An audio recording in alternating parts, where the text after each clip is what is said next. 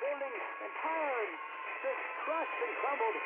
I'm not sure if it's safe to report from my vantage point. I really need to leave. So the fences inform me that the surrounding areas are in ruin. I see some people running now. In the opinion of this reporter, if this nation, or in fact the world, ever needed heroes, that time is now. That time is now.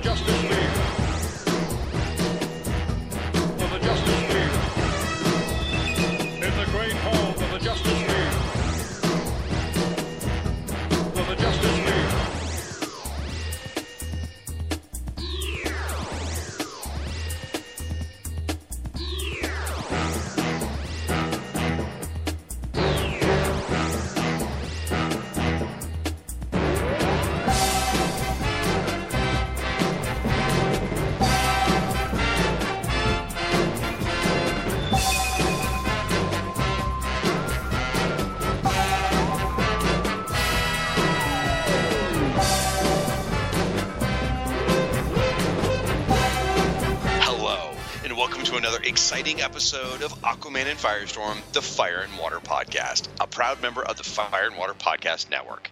I'm one of your hosts, the Irredeemable Shag. Along with me, as always, is, whatever happened to Rob Kelly? Yeah, in this episode, we are going to answer the question, whatever happened to this feature on the show? Because we haven't done it in almost a year. Well, you know what the coolest thing about this is, and this is unbelievable for you and I, we are actually finishing a project. Isn't it amazing? Yeah. In the history of this of the network, I mean, other guys like Siskoid has finished major projects with Invasion and him and Boss, and Ryan finished Secret Origins. You and I don't think we have finished anything before today. No. We start these projects and then they just go on parallel tracks, add into infinity. Right, exactly. It's like, who's who? I mean, we've got that thing plotted out for another 10 years, even though there's only a few issues left. But this one, we actually finished something. I'm so excited. I feel complete inside. So. Well, that's good. Exactly. Well, before we get into whatever happened to and that exciting feature, we should take a second to thank our sponsor. Folks, this episode of the Fire and Water Podcast is sponsored in part by InStockTrades.com. InStockTrades is your best online source for trades, hardcovers, and other collected editions, all for up to 42% off with free shipping for orders of $50 or more. Now, what'd you bring, Rob? Okay, I'll be talking about the Black Pirate today, and there aren't very many Black Pirate stories. In fact, I couldn't find any that are available in reprint form, so I just decided to go with something else piratey, and in this case, it is Disney Masters hardcover volume 7, The Pirates of Tabasco Bay, which is a reprint of Mickey Mouse. Spicy. Yes, but with reprints of Mickey Mouse comics by Paul Murray and Carl Fahlberg. Mickey's uncle wants to bring the tourist back to his fading seaside resort, and Mickey and Goofy think populating the pier with fierce pirate cosplayers is the perfect situation. I don't think they called them cosplayers in that Probably time. not. Is the perfect solution. But when our heroes unwittingly open the floodgates for a real pirate raid by Black Pete and his scurvy crew, it looks like our heroes will be going from plan to plank. This is from Fantagraphics. It's 184 pages. It's a hardcover. They're really beautiful editions. The cover you see of Mickey and Goofy in their pirate costumes. I am completely unfamiliar with the work of Paul Murray. I never read any Mickey Mouse comics growing up, but apparently he is I don't know if he's like the level of the Carl Barks of Mickey Mouse, you know what I mean? Mm-hmm. But he's certainly a renowned artist, because I did some research on him before I plugged this, and he really had an amazing career and did apparently an incredible run on Mickey Mouse. So the normal price for this book is $29.99. In stock trades price $20.99. That is 30% off. So these look like some very fun pirate comics for the Disney fan in your life. That's awesome. That sounds like a lot of fun. In my theme, I'm covering a Starman story, which is drawn and co-plotted by Jim Starlin. So when you're thinking Jim Starlin, you got to think about the Death of Captain Marvel, which is where I went. So there is a Death of Captain Marvel trade paperback new printing over on InStock Trades, and it collects a ton of stuff. It collects the first few issues, first few appearances of Captain Marvel, which was in Marvel Superheroes. It's got the first issue of Captain Marvel. It's got the one where he starts to contract the cancer. It's got some spotlight issues, and it's got the graphic novel, The Death of Captain Marvel. This thing is massive. I don't have the page count on it, but with all those comics in there, it is not small, folks. But you've got, check out the cred on this thing. Stan Lee and Gene Colan did the original stories with Captain Marvel. Then later on, you get to the Jim Starlin stuff. So, I mean, there's amazing art. There's great stories in here. Now, this thing normally retails for $19.99, which is pretty affordable, honestly, for all those great comics. But you can get it on InStock Trades for 42% off, so it's only $11.59. Now, I don't know if you're a Captain Marvel guy, Rob. I don't get a chance to talk about him very often, but I actually am. I have read, I'm looking here, I've got the Giant Marvel Essential, which is like 500 pages of Captain Marvel adventures. I've read that. I've read I've got a couple of hardcovers. I've got the Death of Captain Marvel. I've got a lot of his stuff, and I really enjoyed the series. Did you ever read Captain Marvel? No, I've actually really the story I'm most familiar with him from is The Death of, which is a great. I love that book, but no, I haven't read that many Captain Marvel comics really. A lot of people will fuss and say, like, he doesn't really become cool until he merges with Rick Jones. I say that's not true. Those original stories, I would guarantee that make you not cool. Well, they're actually pretty good stories, but I like the earlier stuff even when he's wearing the green and white suit when they introduce Carol Danvers and all the earlier prints. Anyway, fun stuff. Definitely check it out, folks. Go out to InStock Trades and get both this Pirate book and the Captain Marvel book. You can get those, and be sure to tell them the Fire and Water Podcast Network sent you. So, yes, we are completing our journey here on DC Comics Presents Whatever Happened To. We have, let's take a little walk down history lane here, folks. We have covered Whatever Happened to Our Man, Sargon the Sorcerer, Congarilla, Johnny Thunder, the cowboy, Dr. Midnight, that's important, Dr. Midnight, Yeah. the Golden Age Atom, Robot Man, Mark Merlin and Prince Ramon, Star Hawkins, Rex the Wonder Dog, Rip Hunter, Crimson Avenger, Richard Dragon, the Airwave, Sandman, Sandy, and now we're going to cover we're going to cover Starman and Black Pirate. So I am very excited about this. Also, if you want further coverage on DC Comics Presents, go over and check out our friend Russell Bragg's show, DC Comics Presents show, where he has wrapped up and done the coverage of every single issue. So pretty impressive. He finished his project before we did. Well, he just had one series to worry about, though, to be fair. Says the guy who's working on Who's Who and still not done. Anyway. All right. Well, I guess we're going to do Starman first because it was chronologically that way. Is that right? Yeah, I mean, we should say that this story is a full-length story, and it's not officially part of the Whatever Happened to corpus, as it were. There was an article in Back Issue, which we'll talk about probably later on, which chronicles the history of this feature, and this story is not listed.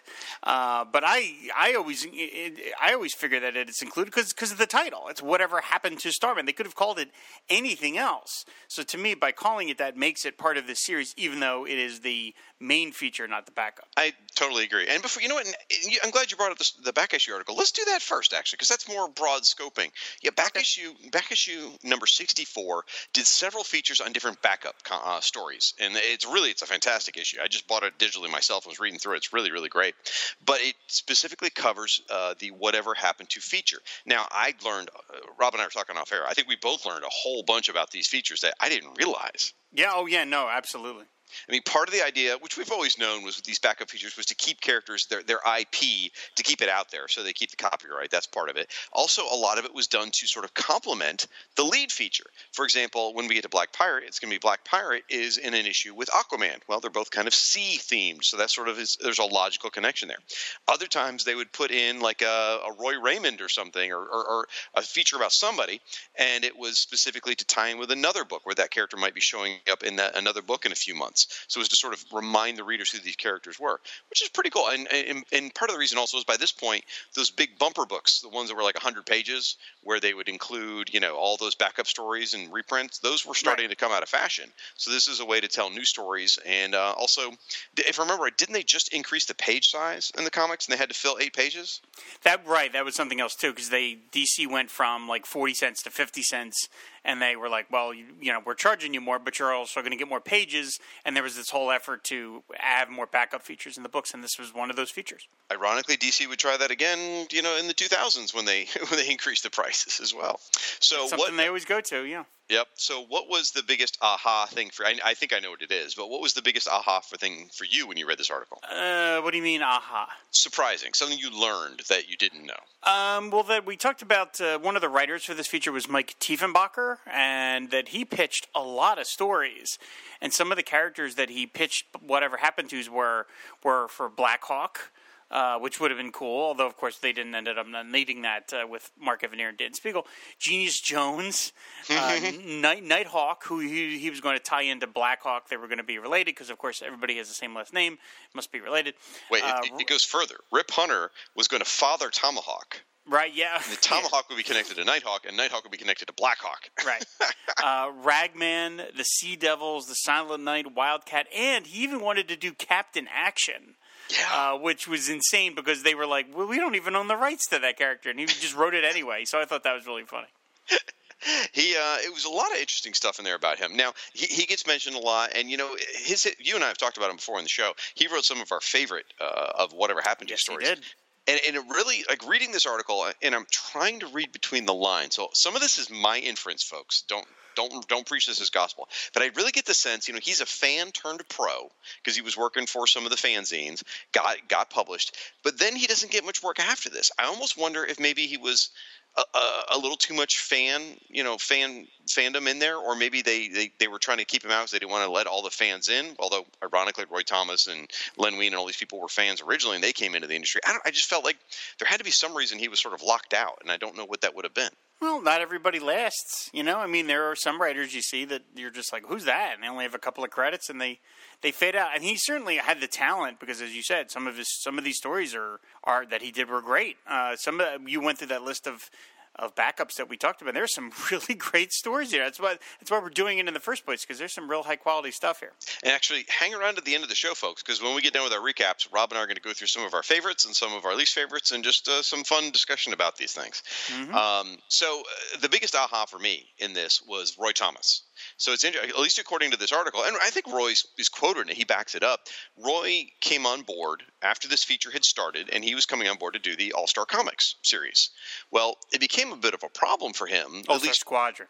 What did I say? All-Star Comics. Oh, my gosh. I'm thinking of the 70s revival. Yeah, of course. Right, sorry. It's an easy mistake to make. So he came on board for All-Star Squadron, and suddenly he's got a bit of a problem. The characters he's featuring in 1940s are getting their stories told at the same time, and DC Comics Presents saying, here's what happened to them. So it's sort of taking some of the creative wind out of those sails. And so he went to Julie Schwartz and basically said, hey, do your feature, whatever, but please don't do Golden Age characters anymore. And so that kind of effectively shut down some of the efforts for these backups. They lost all the Golden Age characters to do. Now, they went ahead and did some anyway, which sounds like, at least the way the article paints it, looks like there was a little bit of conflict over that. But so then they started leaning more into the Silver Age characters and things like that. So I found this sort of interesting that Roy Thomas played a role in, whether intentionally or not intentionally, killing. I think he ultimately kind of helps towards killing the whole feature. Yeah, I saw that too. I mean, part of that is just I don't know if I would pin it on Roy as it is the changing comics. I'm not trying to pin it all. I'm sorry. Right, the changing comics landscape is that they just realized that there was more of a market value for digging up these old characters, and it didn't need to be kind of tossed away in an 8-page thing in the back. But nevertheless, yeah, I was a little like, well, I thought, geez, if they really wanted to keep it going, they had a million other characters. They didn't have to touch the Golden Age at all if they didn't want to. What's interesting, too, is, and you sort of mentioned it, there's other venues, other ways to do this. And we'll get to this when we get to the end. But starting about 1982, when this feature ended, they did start bringing a lot of characters back. But rather than giving them a little one-off feature, they would guest star next to a character. They'd guest star in a Superman book or have something going on. So I guess I should save that for the end. But yeah, 1982 seems to be at the time where they really started digging deeper into the archives for characters, which is interesting. Yeah. So, all right. So, yeah, go check out back issue number 64. I don't think you'll be disappointed. So, all right. Well, let's get into DC Comics Presents number 36, on sale May 7th, 1981. Whatever Happened to Starman by Paul Levitz and Jim Starlin. So, as the issue opens, we focus on Starman, formerly known as Prince Gavin, now known as Lord Emperor Gavin. He's attending the funeral of his sister, the Empress Clarissa. The ceremony prompts Gavin to reflect on his past, giving us a flashback telling us the origin of the character. Now, here's the short version. Years ago, when his sister was crowned Empress, Gavin was then jettisoned into space to kill him to keep him from potentially making a claim on the throne. Very interesting sort of royal succession process there. I think they have the same thing in England. He was rescued by this alien named Minotaur or Monitor. I don't know how you want to pronounce it. It looks like Minotaur to me, but anyway.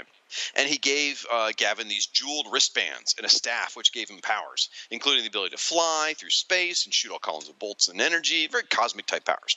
He then he became this hero known as Starman, and he protected the Empire. Now, more recently, Empress Clarissa has been murdered, and Prince Gavin was quickly crowned, becoming the Lord Emperor of the Empire. Turns out that the alien tyrant Mongol is responsible for Empress Clarissa's death and the kidnapping of Starman's lady love, a woman named Lady Mariah. So Starman locates Lady Mariah and ends up in a confrontation with Mongol. Starman is beaten and captured, and Mongol forces Lady Mariah to be his consort, and Mongol takes over as the Emperor of Throne World. Luckily, Superman is drawn to the conflict in all of this, so the Man of Steel arrives and frees Starman. The heroes split up. Superman goes to face Mongol on Throne World, where Starman flies into the heart of their sun to deal with this weapon that's controlled by Mongol that can destroy countless worlds with a single thought. Superman arrives on Throne World to keep Mongol distracted and gives Starman the time he needs to destroy the planet-killing device. Superman doesn't pull any punches, and it's just this huge, huge, brutal battle between Superman and Mongol. In the end, Mongol is actually the one who's triumphant. As Mongol addresses the planets in his empire and threatens to destroy them, Starman completes his mission, and Mongol's leverage over the worlds is lost. The planets of the empire then fly away under their own power using giant engines. Yes, I said the planets themselves fly away. Kind of freaky. And Superman and Starman then confront Mongol, intimidating him enough that he teleports away instead of fighting. Which works out because Superman and Starman are both completely bluffing. They are totally exhausted and could not have beaten Mongol at all. So with the Empire dissolved, Starman doesn't have to be the Emperor anymore, and he looks forward to a simpler, happier life with his love, the Lady Mariah. When with that, Superman starts to head back to Earth, which is a long, long way away. So that is the recap. What did you think of the issue? This thing completely shocked me because I loved it. I loved it, and I really never liked the strip in Adventure Comics, which this is a direct sequel to, and it was all done by the same person, Paul Levitz. I used to buy those issues of Adventure Comics right off the stands. They started with Starman. They debuted Starman alongside Plastic Man as a split book. And I bought those at the time, and then around 8 issues in, they brought in Aquaman, which is we've already talked about. It's one of my favorite runs with the character by J.M. DeMatteis. But I love Plastic Man, and I remember being a kid, and I would get to the Starman feature, and I would almost just kind of breeze by it because it just didn't interest me. Or I tried to read it, and I was just like, maybe it's a thing about that it's outer space, or because we know I have a hatred of outer space superheroes. Maybe it was the artwork, as it was Steve Ditko and Romeo Tango, although I like Steve Ditko just fine. But the strip just never clicked for me. Then I read this, and this is the first time I ever read this comic for this episode, and I completely love this story.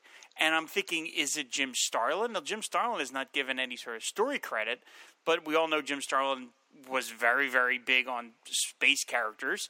And I have to wonder. It says Paul Levitz and Jim Starlin storytellers, so it is vague. Yeah, a lot of times that's just a sort of more creative way of, just saying writer artist kind of thing. But maybe Jim had some effect on this story that Paul wrote, because I love this story. I thought it was so fun. I love the I'm going to interrupt you for 1 second, and then I wanted to get right back to it. The crazy thing is, it's like you're reading my notes. Mine is exactly the same. The Starman strip never did anything for me. In fact, I sort of resented it because it bumped Aquaman. When he first appeared, because Aquaman was in the issues leading up to it, and then in 466 Aquaman's there, 467 Aquaman's gone, and Starman's there. I was not happy, and he bumped everybody, not just Aquaman. I know, but all I cared about was Aquaman, though. Well, so I got mad about that. The Prince Gavin himself, he in the 1980s, there was a DC superhero called Will Payton Starman, who's like one of my personal favorites. I absolutely love this character. Well, later on in the 1990s, James Robinson and his Starman series, he sort of forever connected Prince Gavin and Will Payton in a way that I don't like. So I hated Prince Gavin even more for that. And like you, this is the first time I've read this comic. I did it for this podcast. And like you, I love this comic book. Yeah. So anyway, back to you, but it's crazy how parallel we are there. Yeah, well, I love the cover of Superman and Starman going face to face, and there's the surprint.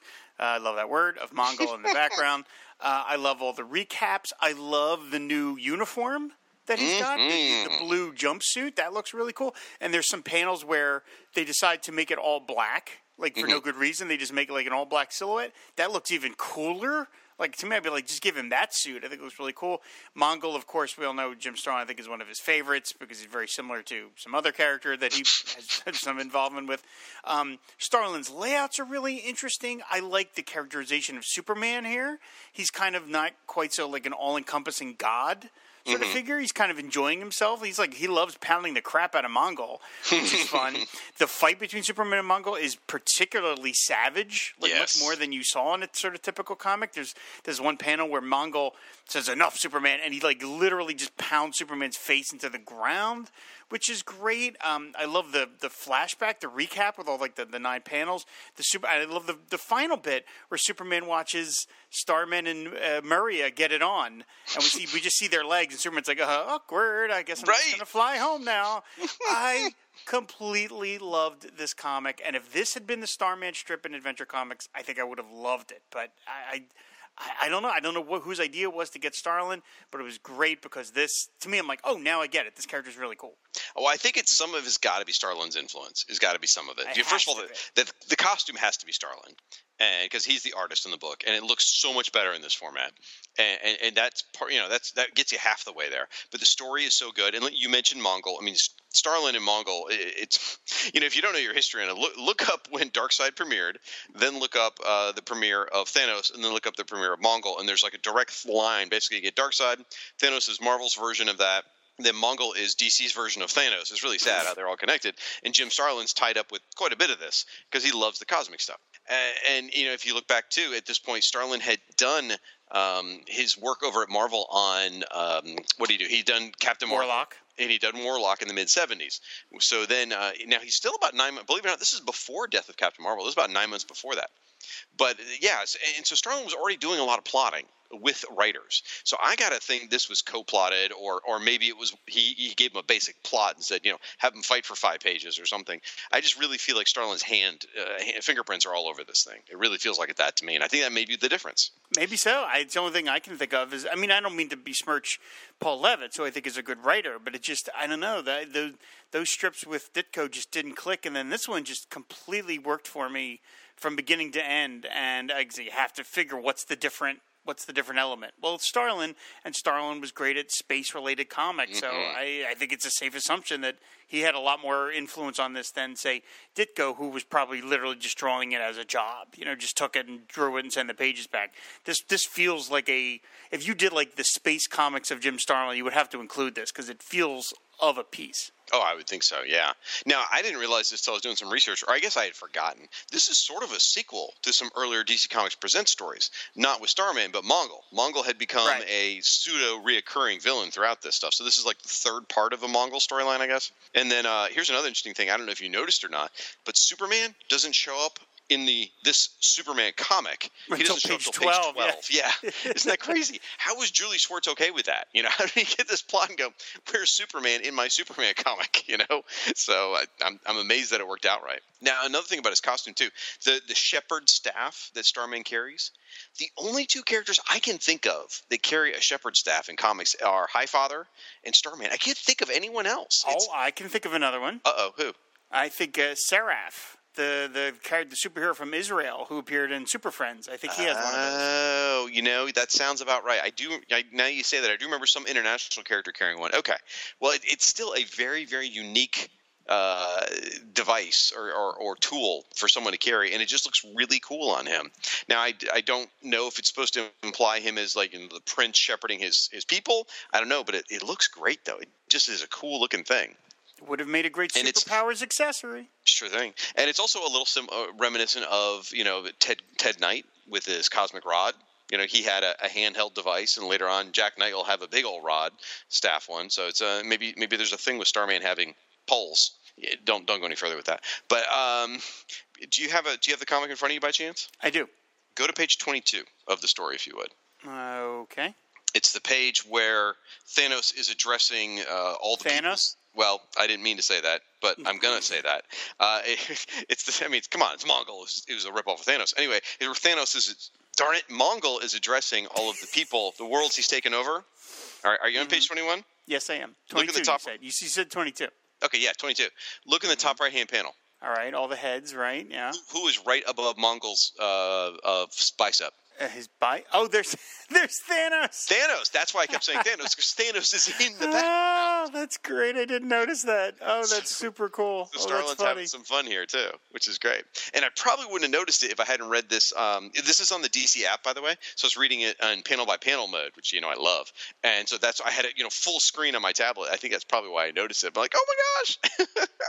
There's also a guy that looks like Sargon the Sorcerer. I don't know what really? that's about. But yeah, and there's... Okay. The guy with a weird pointy nose, and yeah, there's some fun stuff in there.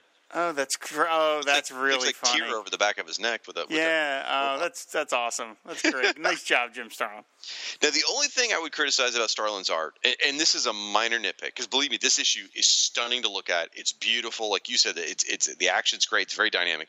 Is Superman's face is a tiny bit off, not horribly, but just a little bit. And I don't know, that's always kind of like bugged me a bit, but. Always, as in I just read this yesterday, but other than that, it's just a stunning comic, and I'm thrilled. I'm so glad we read this, and even though it's not technically in the tenet of whatever happened to, I think it's great. And if nothing else, the first couple pages giving you his origin and leading you to where he goes, it feels like it's a piece of whatever happened to, because you do get you follow through the character where he started and where he ended up. It's interesting. I mean, this was obviously planned a while back, because at the last Starman installment in Adventure Comics, which is in 478, it ends in the middle of the story. And it literally says, to be concluded in the pages of DC Comics Presents soon. Wow. So obviously they planned it. Now, whether they knew Starlin was going to do it or they had hoped Ditko would continue on, I have no idea. But I mean, this whatever happened to feature. I mean, Starlin, that adventure strip had been less than a year later. So obviously they had planned this for a long time, and so it's sort of cheating the whatever happened to format, because Starman hasn't been gone very long at all. But it's okay. When the finished result is this good, who cares? Yeah. So super fun comic. Really enjoy the heck out of it. So pick yourself up a copy or get it, read it on the DC app or whatever you need to do to get your hands on it. Definitely check it out. It was new for both Rob and I think we're both very pleased with it. Yeah, we even talked about when we were going to wrap up this feature for a while, and I think we kept kind of going back and forth about whether we wanted to include the Starman story, because it was like, well, it's not really one of the strips. No, it's not a backup. It's not a backup, but I'm glad we did, because then I probably never would have read it. Yeah, same here. And it was really good. So. See, I'm not as in love with the cover as you, because, like, for me, the cover's like bright yellow, and it's got like lots of caption boxes on it. So it does have a lot of captions. Yeah, so for me, it's like the cover wasn't a huge turn on, and then also it's like Starman. It got, again, the guy who bumps Aquaman from Adventure Comics. So I'm not happy. Right. So yeah, I don't think I would have read it either, and I'm really glad I did. Yeah, good stuff. Really good stuff. So okay, I guess we're going to move on to the actual final. Whatever happened to strip, which appeared in DC Comics Presents number 48, which was on sale May 6th, 1982, so it's almost exactly a year later. And it is Whatever Happened to the Black Pirate and Son by Roy Thomas and Alfredo Alcala. The story is, the man known as the Black Pirate, John Valor, has a nightmare about the day his son Justin was slain by Spanish conquistadors. On the day of his son's death, Valor revealed his identity as the Black Pirate to the King of England, retiring the mantle. Now, years later, the Minister of War presses Valor to take up the mantle of the Black Pirate once again in service to the Crown to investigate the potential connection between the Dutch and the pirates plundering England's ships. The Dutch port is filled with the King's enemies, a.k.a. the Puritans. The Black Pirate attempts to discern the connection between piracy and the Puritans, running headlong into his son Justin. Turns out that the Puritans found Justin half dead and amnesiac, washed up on their coast. They nursed him back to health, and by the time Justin's memories returned, he had become a Puritan too. Rather than face his parents with the news of his conversion, Justin chose to remain dead. Justin leads the pirates his father has come looking for, plundering English merchant vessels to garner money for the Puritans to fund their long journey to America, where they will be free of England's religious intolerance. Englishmen of war are sighted on the horizon under the command of the Minister of War. Having only just been reunited with his son, the Black Pirate fights on Justin's side against England. After cannon fire sinks the flagship, the rest of the fleet turns away in defeat. Justin puts on the traditional garb of the Puritans, says goodbye to his dad, and sets sail for America. So in a roundabout way, the Black Pirate has still ended the threat of the pirates to England's waters, thus fulfilling his mission. Dun, So, dun-dun. all right. So, Shag, what did you think of this? I really enjoyed this one. I didn't know what to expect. I wasn't too jazzed about it, thinking about it, just like, oh, Black Pirate, okay, whatever. And then I kept getting confused with the pirate story from Watchmen, which was the Black Freighter, I think, or whatever. Yeah, Tales of the Black Freighter. Yeah, but this was a lot of fun. Boy, the art was gorgeous. I mean, Alfredo Alcala, wow, what a great artist. First of all, the guy does faces like nobody's business. They're really great. But then his work with like the ships, the Spanish galleons and stuff are just stunning. It was a fun little story. I mean, it was a little predictable as far as like, oh, his son's still alive. Oh, his son is, his enemy now, that kind of thing. But also I found the history lesson kind of nice, where the whole idea about the Puritans being over there in England, like, I don't know whether I learned history here or just learned DC Comics version of history, but I feel like I learned a little bit about the Puritan struggle against England. So I thought that was interesting. Just to give a little bit of context, the Black Pirate was a character that had first appeared in Sensation Comics #1. So he goes back a long way, right, and was in that book alongside Wonder Woman. Then he had a long run in All American Comics. His previous appearance before this was in JLA #160, which is the JLA JSA team up where they actually went back in time and not brought back in time, but they brought characters out of time. And Black Pirate was one of those, and that was around 1977. His last appearance before that was in All American Comics 102 in 1948. Wow. So he had really laid dormant for a long time. And then he lay dormant once again until Roy Thomas again used him in All-Star Squadron number 54 and 55, where he once again appeared with some historical characters out of time and teamed up with Firebrand and some stuff like that. If I can, according to Wikipedia, he first appeared in Action Comics instead of Sensation Comics. No, I thought it was Sensation Comics. You may be right. I'm looking at Wikipedia.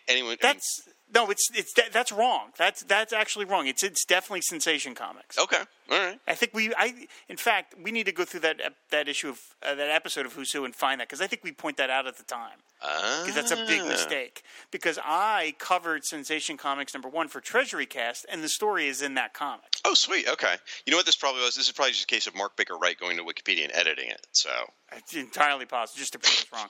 I like to bait the audience. Yeah, that's always a good idea.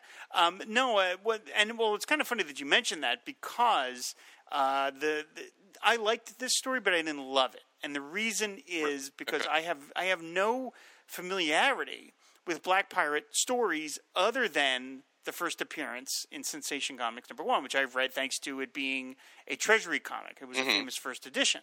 So the only other really knowledge I have of him outside of these guest appearances in JLA and All-Star Squadron is, of course, that marvelous Who's Who listing drawn by Jerry Ordway. Okay. And so you look at that listing, and it's got him looking like Errol Flynn, and he's doing all kinds of pirate daring-do. And so when I see that, I'm like, well, is that what the strip is? Is it him being a pirate? And if that's the case, then him, like, so much of the story being about his son, I'm kind of like, I don't care about the son. I want the Black Pirate to, like, do pirate stuff. I see, but I have no idea. I haven't read any of these other stories. So maybe his son was like his Robin to Black Pirate's Batman. I have no idea. Well, what I had read before reading this was that his strip started off very much pirate daring do, and then became more, not quite superhero-esque, but, he became more of a heroic, save-the-day kind of character by the end of the strip. So I kind of went into this expecting more of a traditional save-the-day. I mean, in some respects, this reminds me a little bit of the later Captain Fear stuff, as if Simonson hadn't drawn them. Right. If Simonson hadn't drawn Captain Fear and it had been drawn by somebody else, it would have been a little bit like this, I think. So I felt it was very reminiscent of that. So, in fact, Black Pirate versus Captain Fear would be a fun comic to read. That would be really cool if they ever did that. So I have to mention, since you were throwing out comic book appearances, do you know where he played a major role in the 1990s? The 1990s? No, Yeah. I do not. James Robinson Starman again. Wow. I mean, that guy loves to dig in and pull old stuff. So, yeah, he was in James Robinson Starman as a ghost. And I won't say much more than that, but he played a pretty important role in there. And I didn't know this, and I must have seen this and sadly flushed it from my memory, but apparently John Valor does make an appearance in the Legends of Tomorrow TV show as well. Oh, my God. Wow. I mean, I don't think he was wearing the Black Pirate costume. And the sad part is I watched that episode probably in the last year, and I don't remember it. But it says he's a time pirate. A captain named John Valor is introduced in episode 7. So I apparently watched it. I don't remember that. Interesting. I will mention the art. You mentioned Alfredo Alcala. Yeah, it's great. I mean, the stuff looks like, kind of like woodcuts. that you would see in sort of like a prose novel. They look like spot illustrations you would see in a book. So I mean, and it's a perfect style for this. The opening splash page is great of the Black Pirate, and actually his son dressed in his costume. They're stabbing guys with their lances and stuff like that. So that looks really cool. So yeah, it's a beautiful looking trip, and I liked it just fine. But I just didn't care about the son and his going off to be a Puritan. I'm just like, yeah, whatever. I just wanted more of the Black Pirate being a Black Pirate. But nevertheless, otherwise, and it's one of the things I do like about this story, and this was a criticism we had of other Whatever Happened To's, this does conclude his story. Some of the other Whatever Happened To's are just another adventure. Mm-hmm. You know what I mean? And it doesn't really draw the character. It doesn't really either bring the character back out of retirement or conclude their journey. It's just another adventure. This one is, ostensibly the final chapter of The Black Pirate, which is nice. It's a nice way to wrap it up. It's a good point. I hadn't thought about that. Yeah, you're right. And Starman fits that mold, too, because that was very much a last adventure of him as let's Prince conclude Gavin. this story. Yeah. So, and I must admit, just because I got to get it in, this original comic on the inside back cover does feature an ad for the Joe Kubert School of Cartoon and Graphic Art. So, okay. I thought you were going to go with what was the cover feature of this issue, which is also relative. Well, which we've already covered, actually. We did that at an episode of Fire and Water, which we talked about this Superman-Aquaman team-up. So that's a good comic, too. This is all around a very good comic. Did we really? I'm completely blanking on that. Of course, we've been doing this 8 years, so... Yes, we did it. No, we did a team-up episode where we talked about a Firestorm team-up and an Aquaman team-up. Okay. There might have even been both DC Comics Presents stories. I'm not sure. We've done that. I know we covered so those. Yeah. So it's a good story. It's a good, again, I actually ironically love the Starman one more, which I would not have expected going into this. Right. I can see that. I would agree. I think the Starman one's probably better, but I think I like the Black Pirate one better than you do. I think it was fun. It really sort of invigorates that urge in me to read more non-superhero comics, to read more high-adventure comics. Because like when we did the Captain Fear, and by the way, folks, if you don't listen to the Who's Who show, we did an episode called Who's That on Captain Fear, and you want to hear Rob and I just gush excitedly like giddy little children. He waxed his sword big time. The Captain Fear pirate comics were so good, and that got me sort of invigorated to read non-superhero comics as well. So yeah, I don't know, it makes me want to seek out some good stuff, high adventure. Yep, good. That was we love Captain Fear. We really did. Well, speaking of things we love, Rob came up with a fun idea for us to wrap up this episode, to wrap up this segment that we started all those years ago. Why don't you walk us down through this, Rob? You haven't seen my notes. I've seen yours. I made my notes several days ago, and I'm shocked at certain things that paralleled, and then I'm shocked at things that deviated. So, let's do this. It'll be fun. Yeah, I mean, since this is the final episode of the Whatever Happened To installments, and we decided, even though we now have an FW Presents show, which I don't think we had a year ago, or maybe we did, I don't remember, we've chosen to keep this in the Aquaman and Firestorm show thread, even though neither one of those characters appear in any of these comics. It's sort of like our Zany Haney feature. We decided, it was born here on the Aquaman and Firestorm show. We're going to keep it here. Exactly. So I just thought it'd be fun to go to kind of just do a quick look back at the stories that we covered and talk about what some of our favorites were and one of our least favorites. So the first one is our favorite Whatever Happened To story of all the ones that we talked about. And you already ran down the list. It was, just go over it again, Hourman, Sargon, Congarella, Johnny Thunder, the Western version, and Madame 44, Golden Age Dr. Midnight, Golden Age Adam, Golden Age Roboman, Mark Merlin and Prince Ra-Man, Star Hawkins, Rex the Wonder Dog, Rip Hunter, Crimson Avenger, Richard Dragon, Golden Age Airwave, Golden Age Sandman, Sandy the Golden Boy, and now, of course, the Black Pirate. So what is your favorite of that list? Not saying the best, but what's your favorite? My absolute favorite was the Western Johnny Thunder with Madame 44.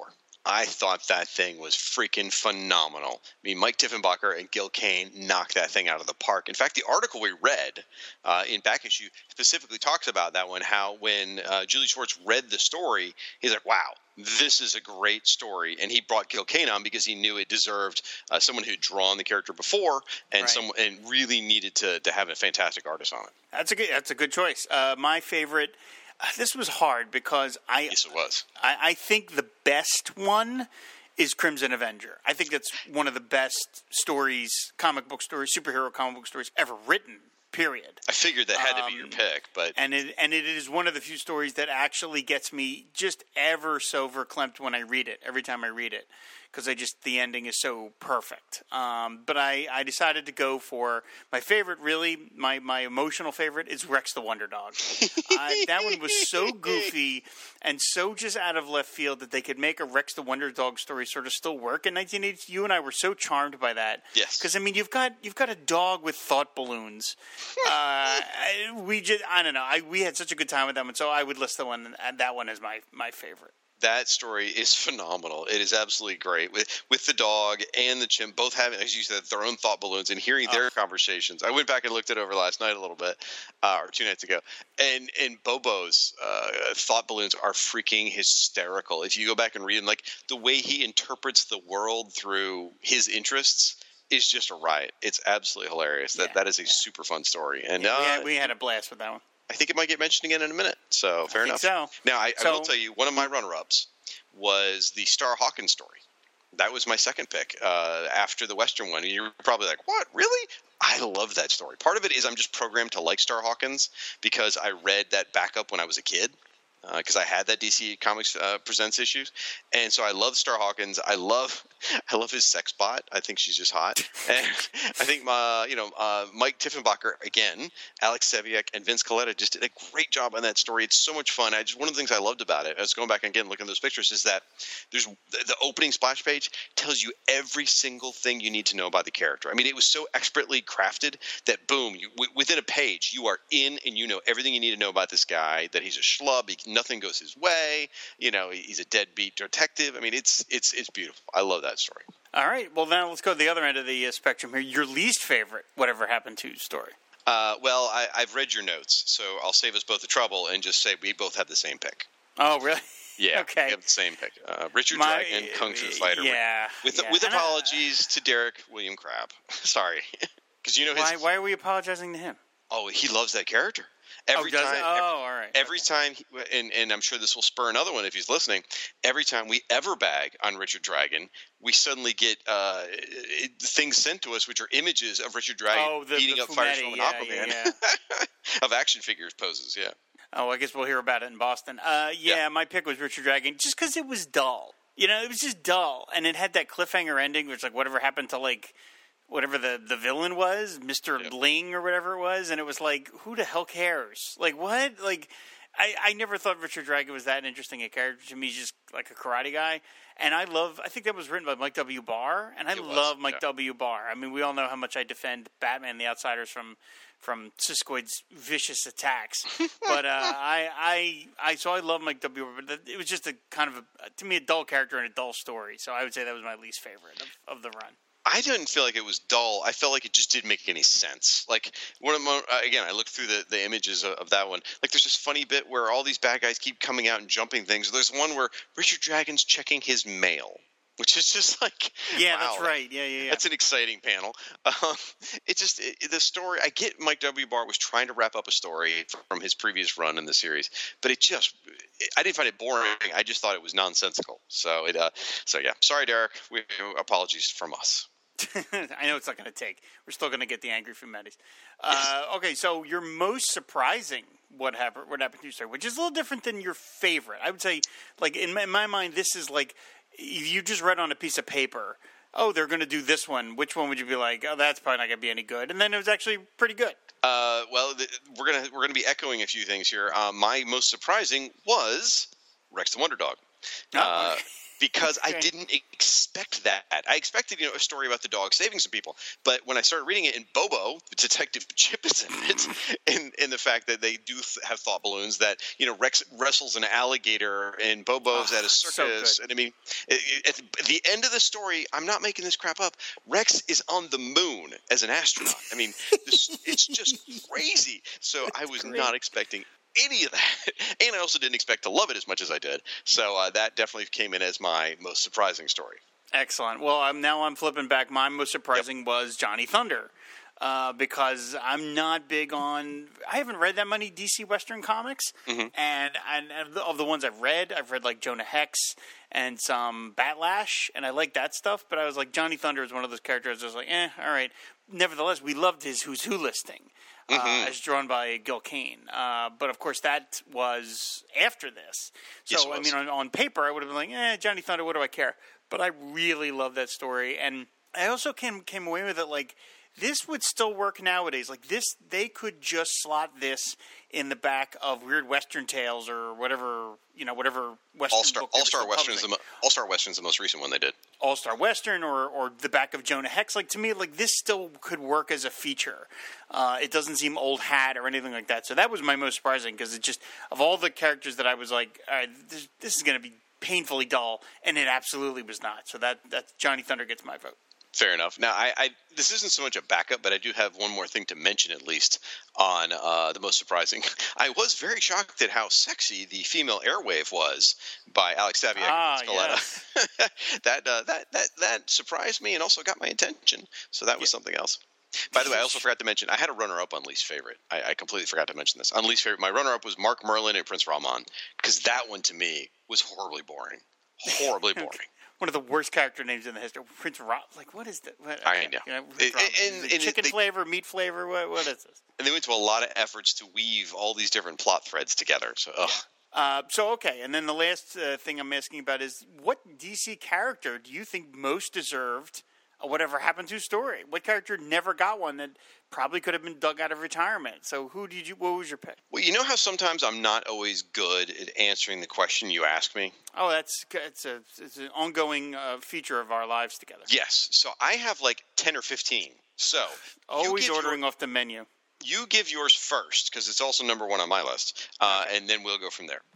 All right. For anyone who's listened to Who's Who, this is going to be a very obvious answer. But my pick is Ultra the Multi-Alien. I mean, obviously, everybody knows I love the character. You and I both love the character. He's really cool. But on top of it, he actually had not appeared in a DC comic for 15 years by this point. He had had his run in Mystery in Space and then had not appeared again. So he was actually, not only is it a character I love, he actually was a good subject for Whatever Happened to, because he had been dormant for so long. And of course, that was a character that was afflicted with this, not a disease, but was afflicted by being split into four beings. So, like, you could have resolved his story in a Whatever Happened to it. There's a natural conclusion to the character's arc that you could have done. So I think I went through Who's Who, which was fun, going through a bunch of old Who's Who, and just like I was making character, I was like kind of going, that one. And then if I found a better pick, I was like, okay, now they've been displaced by this person. And then I got to the end, I got to Ultra. I'm like, all right, I'm done. That's it. That's the number one pick, Ultra the Multi-Alien. Yeah, I mean, I did my list sort of similarly. I went through Who's Who. I went through a lot of different sources. And once I got to Ultra, I went to the top of the list. But knowing full well you were probably going to pick it too. So, all right. So you talked about sort of the rules of this feature, right? So the Whatever Happened to feature ran from September 1980 to August 1982. So I used that as my model and said, okay, so I need to find characters that have been out of circulation for a while from that time period to play fair. So obviously Ultra qualifies. The next one I had that I felt like really qualified was, and this is a character who's near and dear to my heart, is the Red Bee. I love this character. I do. And he did not have any appearances since 1942. Now he does come. I know he does come back in 1984, which is not too long from here. But and he falls under the tenet of Golden Age characters. So Roy Thomas would have shut that down. But the Red Bee would have been a fantastic character to bring back. So he'd been dormant for so long, and there's a lot of fun things you can do with him. So other ones. So then once we step away from the Golden Age thing and say, okay, well, Roy Thomas is going to shut all the fun ones down. So who else can I get? So I reached out for non-traditional superhero characters, sort of like Star Hawkins kind of thing. So Space Cabbie would have been a great one to bring back. Space Cabbie did not have any appearances from 1958 until Who's Who in 1985. So he would have been a fantastic character to bring back. I don't know if you know, he'd be. Remember that Justice League action cartoon that we really enjoyed? Yeah. Yeah, he's like a reoccurring major character in there. So Space Cabbie is sort of out in the pop culture again. So Space Cabbie would have been fun. So Space Museum was another one. That's a personal one that I love, near and dear to my heart. It hadn't appeared. Well, it had one appearance in a Justice League comic in September 1982. But before that, it hadn't appeared since 1964. Then I thought about Anthro. which would have been a good one as well. Now, he hadn't appeared since 1969, except for an appearance in Showcase number 100. Right. Yep. And then Balloon Buster was one of our my favorite picks. Now, but this is getting more into the Bronze Age, though, because he had not had an appearance since 1974.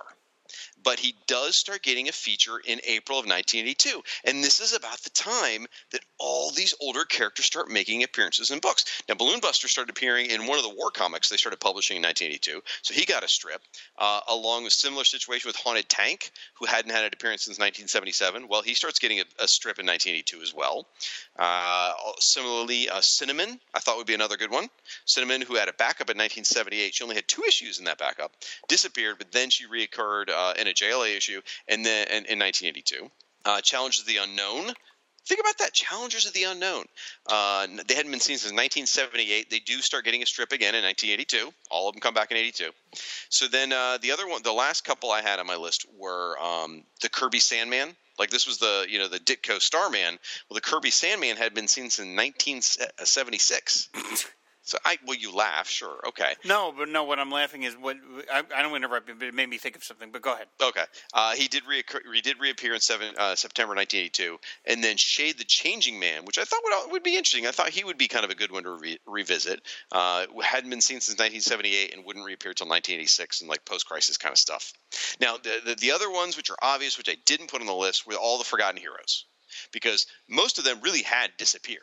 But they would appear in Forgotten Heroes, which actually came out after the Whatever Happened To feature in July 1983. You got Animal Man, Cave Carson, Dolphin, Sea Devils, a lot of other characters as well. But Forgotten Heroes is sort of in fact, we could cover the Forgotten Heroes someday as part of this feature, I suppose, because it sort of is a successor of Whatever Happened To, I think. Oh, they even mentioned that in that back issue article, that they realized that kind of idea that you could dredge up these old characters could be used as the main feature. It didn't need to be a backup, which is sort of morphed into the Forgotten Heroes. Yeah.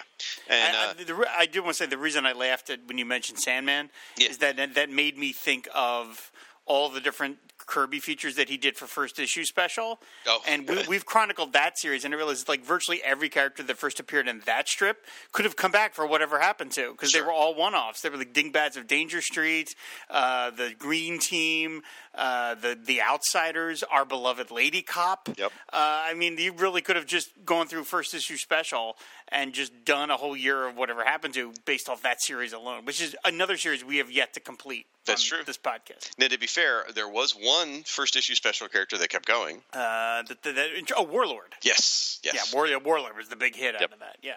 It's interesting. When I was doing this process, not to give more names because I won't, but I actually had another list of people I had on my list originally, and I had to cross them off because I found out they were actually being published from 1980 to 1982, and I didn't realize. Batman, we know. Batman's being published. Batman was one of them. Good call. Yep, exactly. So, yeah, I came up with a whole bunch of characters I would have loved to have seen featured. Of course, again, Ultra the Multi-Alien and Red Bee, you're the winners, though. I think those are the two. By the way, mentioning Batman, that was something that they talk about in that article, was that was an idea Mike Tiefenbacher had, was he wanted to do a Whatever Happened To, like an alternate world Batman who retired and then came out of retirement. And I'm like, wow, he's really pushing the format. And apparently Julia Schwartz was like, this is impossible to follow. We're not doing this. But I mean, it kind of reminds me a little bit of the classic To Kill a Legend story that Alan Brenner did in Detective Comics 500, which is, a Batman that we know, but slightly different. So that's an interesting idea. Final date. It's basically an Elseworlds. So. Yeah, essentially, yeah. The final data point that we wanted to mention was, would this make a good trade paperback if you collected all these stories? Now, of course, putting aside the commerciality of it, because these mostly are characters that are not terribly popular, so I mean they really wouldn't headline a trade paperback. And art-wise, there was a lot of Vince Colletta, a lot of Joe Giella, that guys that were just kind of jobbers, and that really wouldn't work as a way to sell it as a trade paperback. There's not a lot of sizzle there, but I mean you could literally do it. And that I think we totaled up all the pages of these stories, and it makes for about 148 pages, which is kind of thin for a trade paperback. But something else that I learned in that back issue article was that they did bring this strip back in Green Lantern Quarterly under Kevin Dooley. I had no idea. I haven't read any of the stories, but I didn't know that was a thing. the article makes it sound a lot more like it's in this vein. It's not really. Okay. Basically, what they do is they talk about some Green Lanterns that you had seen previously. A lot of times, though, it's just a lead-in to go read the monthly book, like saying, whatever happened to this character? And you get a little teaser, and then you got to read the main Green Lantern book to find out where the story goes next. Other times, if I remember right, I believe, and don't quote me on this, but I think they make up some lanterns, too, for that, sort of like what they used to do in the back of the Green Lantern Corps annuals and stuff like that. So it doesn't feel like a direct successor. I get what the article's going for, but I don't know that it really fit. All right, fair enough. I mean, I don't know. Do you think this would make a great trade paperback? Because I think there were, in terms of the stories, I would say a third of them are superb, a third of them are pretty good, and a third of them are pretty eh. So I don't know. Would that hold up in your mind as a trade? Well, see, okay, you changed the rules on me here just now. Don't you hate it when someone does that? I know. The question was simply, would it make a good trade paperback? You didn't tell me whether you mean in 1982 or 2000. Oh, I mean now. Okay, now. Well, okay. But the piece you didn't mention was commercial success, viability. Ignore that. Because that, because from a commercial success point of view, no, this would not be a good trade paperback. But if we ignore the commercial success opportunity, you're asking a baited field where two guys who just spent 8 years going through these things and love them. So yeah, I think it'd make a great trade paperback, but I don't know that I'm someone who can fairly judge that, because I love this. And you know what? Sometimes the missed stories still not bad. They're still entertaining, and they're different, and you get a different type of character. And the nice thing about it is each one is a complete story. That's the cool thing, is you get 8 pages, you learn the history of the character and where they go. So they're really nice, tight, well-done scripts. So yeah, I would love it. I think it'd be great. But then again, it might sell 2 copies, one to you, one to me. Yeah, then again, you and I have been chronicling Who's Who for the last 7 years, so we're not exactly the perfect audience for that. Well, actually, we are the perfect audience. We are the perfect audience, but we're there. We're not the audience if you want to sell more than 3 copies. Right, exactly. So, what's your answer? Yeah, I mean the same thing. I'd love to see these all collected. I think it'd be really fun. And like I said, I think of the best of these: the Crimson Avenger, the Rex the Wonder Dog, the Johnny Thunder. I'll even throw in Star Hawkins for you. Thank you. I think there's a lot of really great material here, and I'm always a fan of getting stuff that's really good collected, because otherwise people don't get to read it. I mean, no random comic book fan is going to go bother to dig up an old issue of DC Comics Presents to read an 8-page Johnny Thunder story. Why would they? The only reason we read it is because we decided to start chronicling the series. But I mean, the only one that ever gets reprinted was the Crimson Avenger one, because everybody knew from the beginning how good that was. That made the Best of DC Digest that year. I mean, everybody knew right from the beginning that was a winner. So, but the rest of them are just kind of forgotten in the back pages, and they deserve to get dusting off, because there's some really, really good stuff here. Well, in the meantime, there is no trade, but you can, again, go out to the DC app, and they are there. I checked to see if those backups would be part of the story, or if the DC Comics Presents just featured the Superman lead feature. But no, it does appear that they're all there. So, that's good. Yeah, so you can go in the DC app and read them, which is super fun. I've been so happy with the app, finding stuff like this, and also the reprint quality is just stunning. They're just gorgeous. So yeah, well, that was super fun. What a fun little walk down memory lane, and good way to wrap up the series. I really appreciate that you suggesting that, Rob. I'm really glad that we finally did it after a year. I was like, we really let this go, and I really wanted to do it, and so yeah, and I'm really glad it went out on a winner. Like, I love that Starman story. Yes. I love being pleasantly surprised. So that was a real blast. Awesome. Well, folks, why don't you write in the comments, tell us which stories you like the best out of the Whatever Happened To, and tell us which characters you think deserved the Whatever Happened To. Remember the rules. Look at the time and when they were published and when they weren't, things like that. Don't name anyone else that Roy Thomas would get upset about. So, we don't want to upset Roy. So put that in the comments. And what's that website, Rob? fireandwaterpodcast.com. Yep. And I'll post some of the images out there on our website as well in a gallery post for some of the Starman images and some of the Black Pirate images, so you can check those out if you can't get your hands on the comics right now. And with that, I think, hit us up on Twitter with FW Podcasts, or Rob's got all the other handles on Twitter. And of course, we're on Facebook with Fire and Water Podcast Network. And I think that's going to do it. I think so. So you're going to have, in the editing, you're going to have to put that wonderful sound you put in there for like a year straight of you doing Detective Chim. Oh yeah, it's in the folder. Yeah, don't worry. Perfect. I got it. All right, folks. Well, that's going to do it. Until next time, fan the flame and ride the wave. Aquaman and Firestorm fighting crime together. Soak 'em down or burn 'em up. No one does it better. trouble, they'll always be there to catch them in a bubble or even torch their hair. They stand for truth and justice In sea, on land, in air. Aquaman and Firestorm, they make a super pair. Aquaman, in Firestorm. super friends forever. Yeah!